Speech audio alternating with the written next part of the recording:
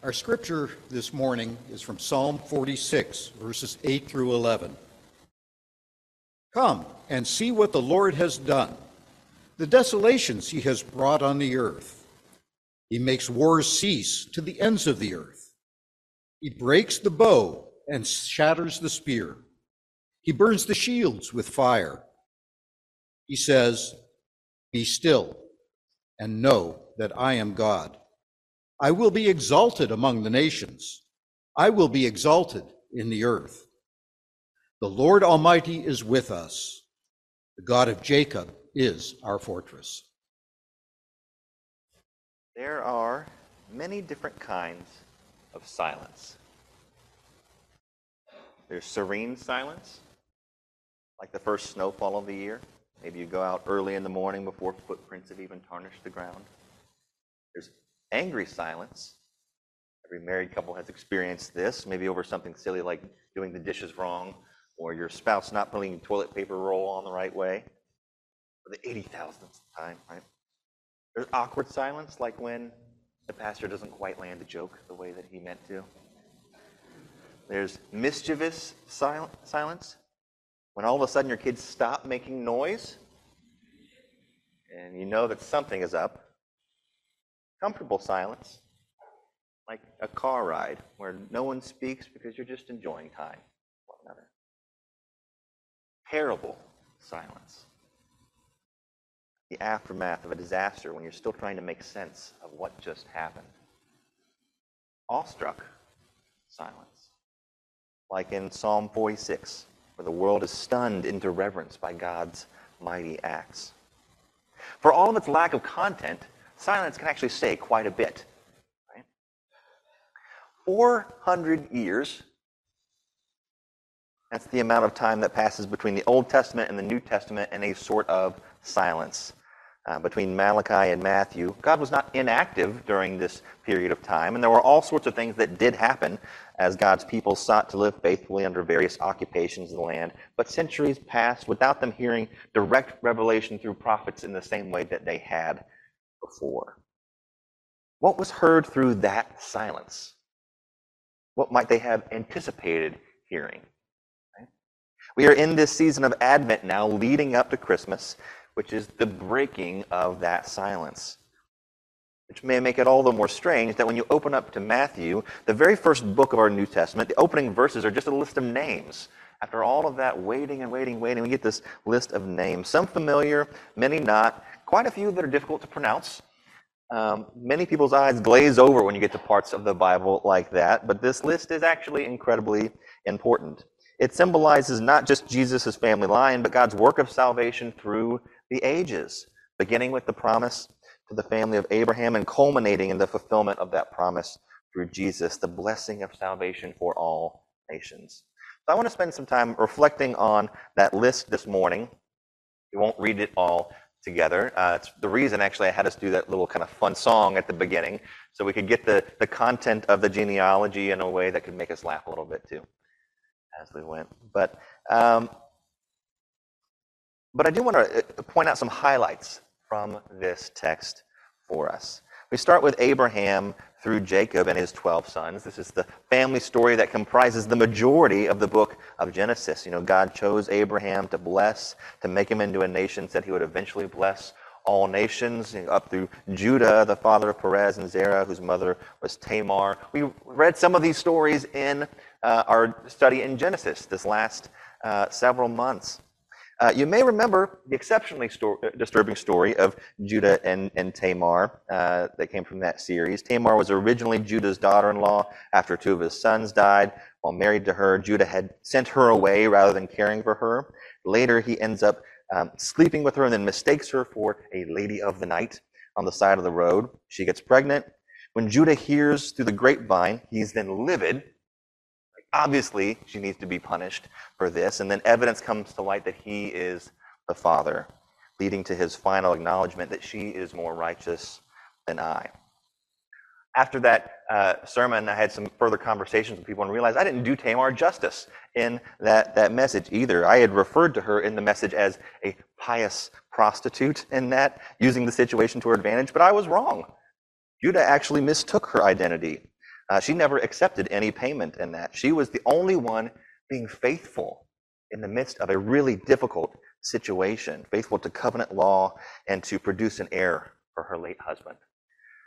Tamar is the first of 4 women mentioned in this genealogy, in these first 6 verses.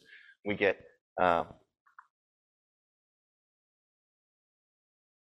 Tamar. We also get Rahab, the Canaanite in Jericho, who helps the Israelite spies. We get Ruth, a Moabite, the only foreign woman to have a biblical book named after her.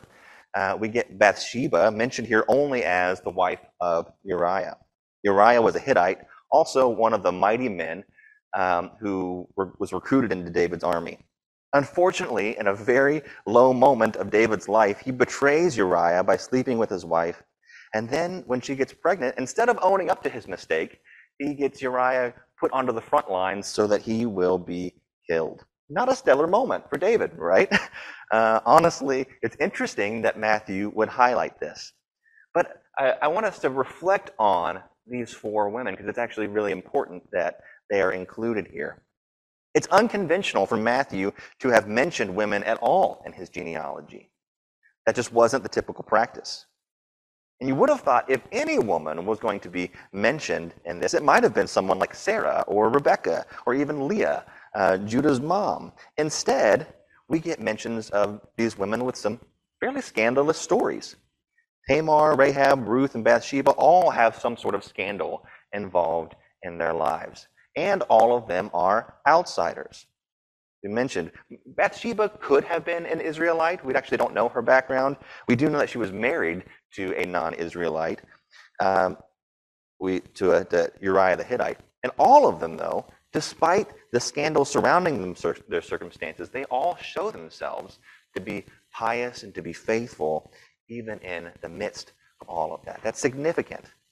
But I think that Matthew is careful to highlight these women for 2 reasons. One, I think he wants to reinforce that even while Mary is caught up in some scandal of her own, her pregnancy is a little bit like people are, you don't just get pregnant without something happening, right? But that it's completely consistent for God to work within situations in which some people might raise their eyebrows at it. So there's some defense of Mary in here, I believe. But also, there's the reason that this Messiah is shown to be born not just to the Jews, but also for everyone. That Jesus, this Messiah, is Lord of all. That's where it's particularly important for us non-Jewish readers as well, particularly encouraging also for anyone who has ever felt left out or unworthy. That all of these individuals in this genealogy, great, scandalous, known outsiders, insiders who are barely known at all, they are all part of this family tree of our wonderful Savior. And if the Lord emerged from such a family, what would make us think that he wouldn't welcome us into it as well? Jesus is the Lord of all, including both the outsiders and the marginalized and insiders who were both good and bad. The second section of Jesus' genealogy here starts with David and goes through some of the kings in David's family line. David, if you didn't know, is a pretty big deal. He's the second king of Israel, but by far the most well-known. Although he's far from perfect, he was talked about as a man after God's heart. He loved God passionately. He authored much of the book of Psalms. Within the covenants that had already been made with Israel, God also made a special covenant with David that he will bless his descendants and that from his line will be established an everlasting throne. That is important because, as we see after that, his family line kind of goes on a roller coaster ride of both good and bad kings. It's a mixed bag after that. So we have David is the father of Solomon. As we mentioned, that's not a stellar moment for him, but it's an important one because Solomon becomes known as one of the wisest kings in Israel's history, generally looked on favorably, but also he was a bit harsh, maybe a tad dramatic, kind of like his dad, and definitely gets his weakness for lust from his dad as well. And then all of those that follow after this kind of go on up and down, good and bad to varying degrees. There are even some kings who are also missing from this list. Matthew has organized his genealogy into 3 sections of 14 generations. And this is not a mistake that he leaves some names out of the genealogy. It was actually somewhat common to leave names out like that, especially if the record was well attested, and so there wasn't any doubt that from this person to their great grandson, we all knew that part of the story. That if you're trying to make a point creatively in something, or just trying to condense so it's easier to memorize, that you might skip some of those names. But his organization into 3 sections of 14 is actually intentional. He is trying to do something special here. Jews in the first century especially loved working with numerology in the Hebrew, and each letter of the Hebrew alphabet would correspond to a number. And so when you add up the letters in David's name, guess what number you get? 14. And so 14 is this special number throughout the genealogy. He wanted to really drive home that Jesus was this Messiah descended from David's line. So he made sure to highlight this number just to drive home this point, that he is the King of Kings. But to get even deeper with the numbers here in the numerology, some commentators have pointed out 3 sections of 14 can also be broken into 6 sections of 7.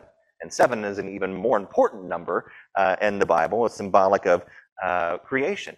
Right? And so the suggestion has been that after these 6 groups of 7, that Jesus then shows up as the fulfillment of all of our hopes that has come, everything that has come before.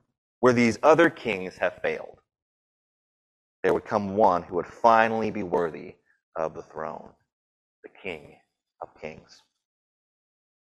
But then the exile threw all of that into a tailspin. Jerusalem was captured. The king was deposed. A puppet ruler for Babylon was installed. The temple was destroyed, and everyone with any skill or education was hauled off to Babylon, exiled in a foreign land. So Zerubbabel had held some promise in the exile. He governed Judah as the Persian province, and he led a return to Jerusalem allowed by Cyrus. There was some kind of hope at that time that something significant was happening with Zerubbabel, if I can say the name. Goodness. But he apparently ran into some sort of difficulty, was later replaced as governor by Nehemiah, who was a Jewish man who had served as cupbearer to Persian king Artaxerxes. After this, David's line kind of falls into relative obscurity. There's no longer a monarchy. There's only a flicker of messianic hope that someday someone from this line will fulfill the promise. This is the period of silence, a long waiting. Plenty of activity as God's people seek to live faithfully under multiple occupying empires, but no Messiah. The following names that we get from the exile to Joseph are known only to us from Matthew and from this genealogy. Nowhere else in the Old Testament or other Jewish literature that we have today is it corroborated. That's not cause for us to doubt in this authenticity, because genealogies were incredibly important to the Jewish people. It's highly likely that both families and religious leaders would have been preserving these records and keeping track of these things. And yet I wonder what they did with that information. You think about the folks who could have been candidates for Messiah, who could have been in David's line. Were there descendants of David who harbored sorts of dreams or illusions that they might be the Savior that everyone hoped for? Well, yeah, there were at least a few who did claim to be. Were there candidates for the job that wanted nothing more than just to lead a quiet life, the hope that no one connected the dots and wanted them to stand up and take the role? Probably there was a few of those. But we don't know anything about the names on this list. All we have is their names. Reflecting on these names this last week, it got me thinking about my own family line. I know some people get very into genealogy and can trace their family way back. I'm sure that you guys have tons of records on your family line, right, Davis's? I actually know very little about my family on either side. I know some names, a few stories here and there, but our family just doesn't share much about stories of folks on either side. You know, sometimes with our families, we wish we knew more about our families.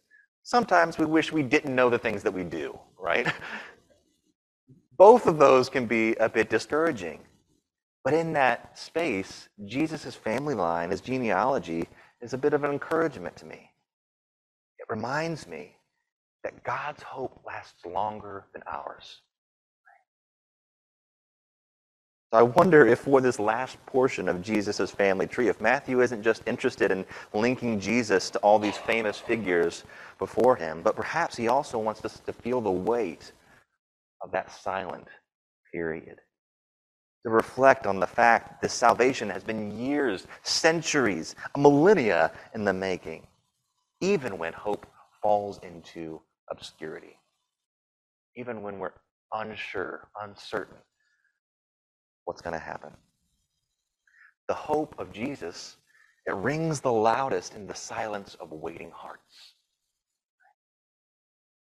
This is one of the reasons that this season of Advent is so important.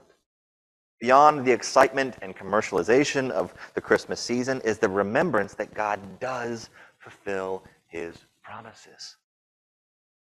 That even when it feels like our last hope died out years ago, God says, I'm not yet done.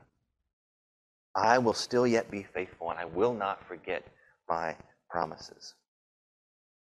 In Israel's long wait, we're reminded that the hope of God's salvation in our lives is far more enduring than we can imagine. No matter how hopeless you might feel your situation is, no matter how long it's been, the Lord can still bring restoration. So as we begin this Advent season, I'd like to suggest that the best way we can prepare ourselves to remember and to understand Jesus' birth is to pause and to reflect on all that has come before. As we remember the salvation story throughout Scripture, as we remember what God has done in our own lives and history. To remember that silence and waiting is where hope speaks loudest. So Psalm 46:10, it reminds us of the wisdom of stillness, to be still and know that I am God. God speaks that in the psalm into moments of stunned reverence after his mighty acts. But God also beckons us to that same knowledge in our anger, in our fear, in our comfort, in our busyness, in our every moment. He speaks it to the marginalized and exploited, those who are waiting and listening for any sign of hope. He speaks it to kings who have authority, who wield their power both with patient reverence, the good ones, or a lack of that, the bad ones. To the humbled, to the exiled, who are uncertain of what the moment even requires. Can we be still and know while there are wars and chaos that yet rage on around us? Can we be still and know when our lives feel no sense of urgency or pressure for ourselves in the moment? In the mounting busyness of this holiday season, let us not miss what God has been preparing for us in each day. Let's be still and know that he is God. Let's pray. Lord, we praise you for your salvation story that rings throughout time.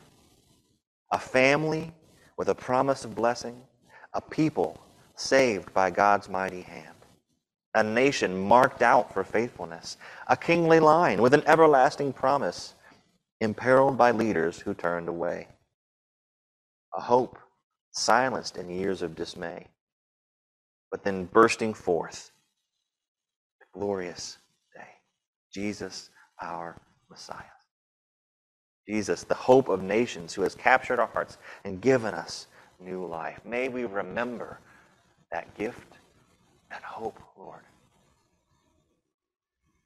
Will you draw us into stillness? Will you draw us into expectancy, into hope? Help us feel our need for you. Pray that in your name. Amen.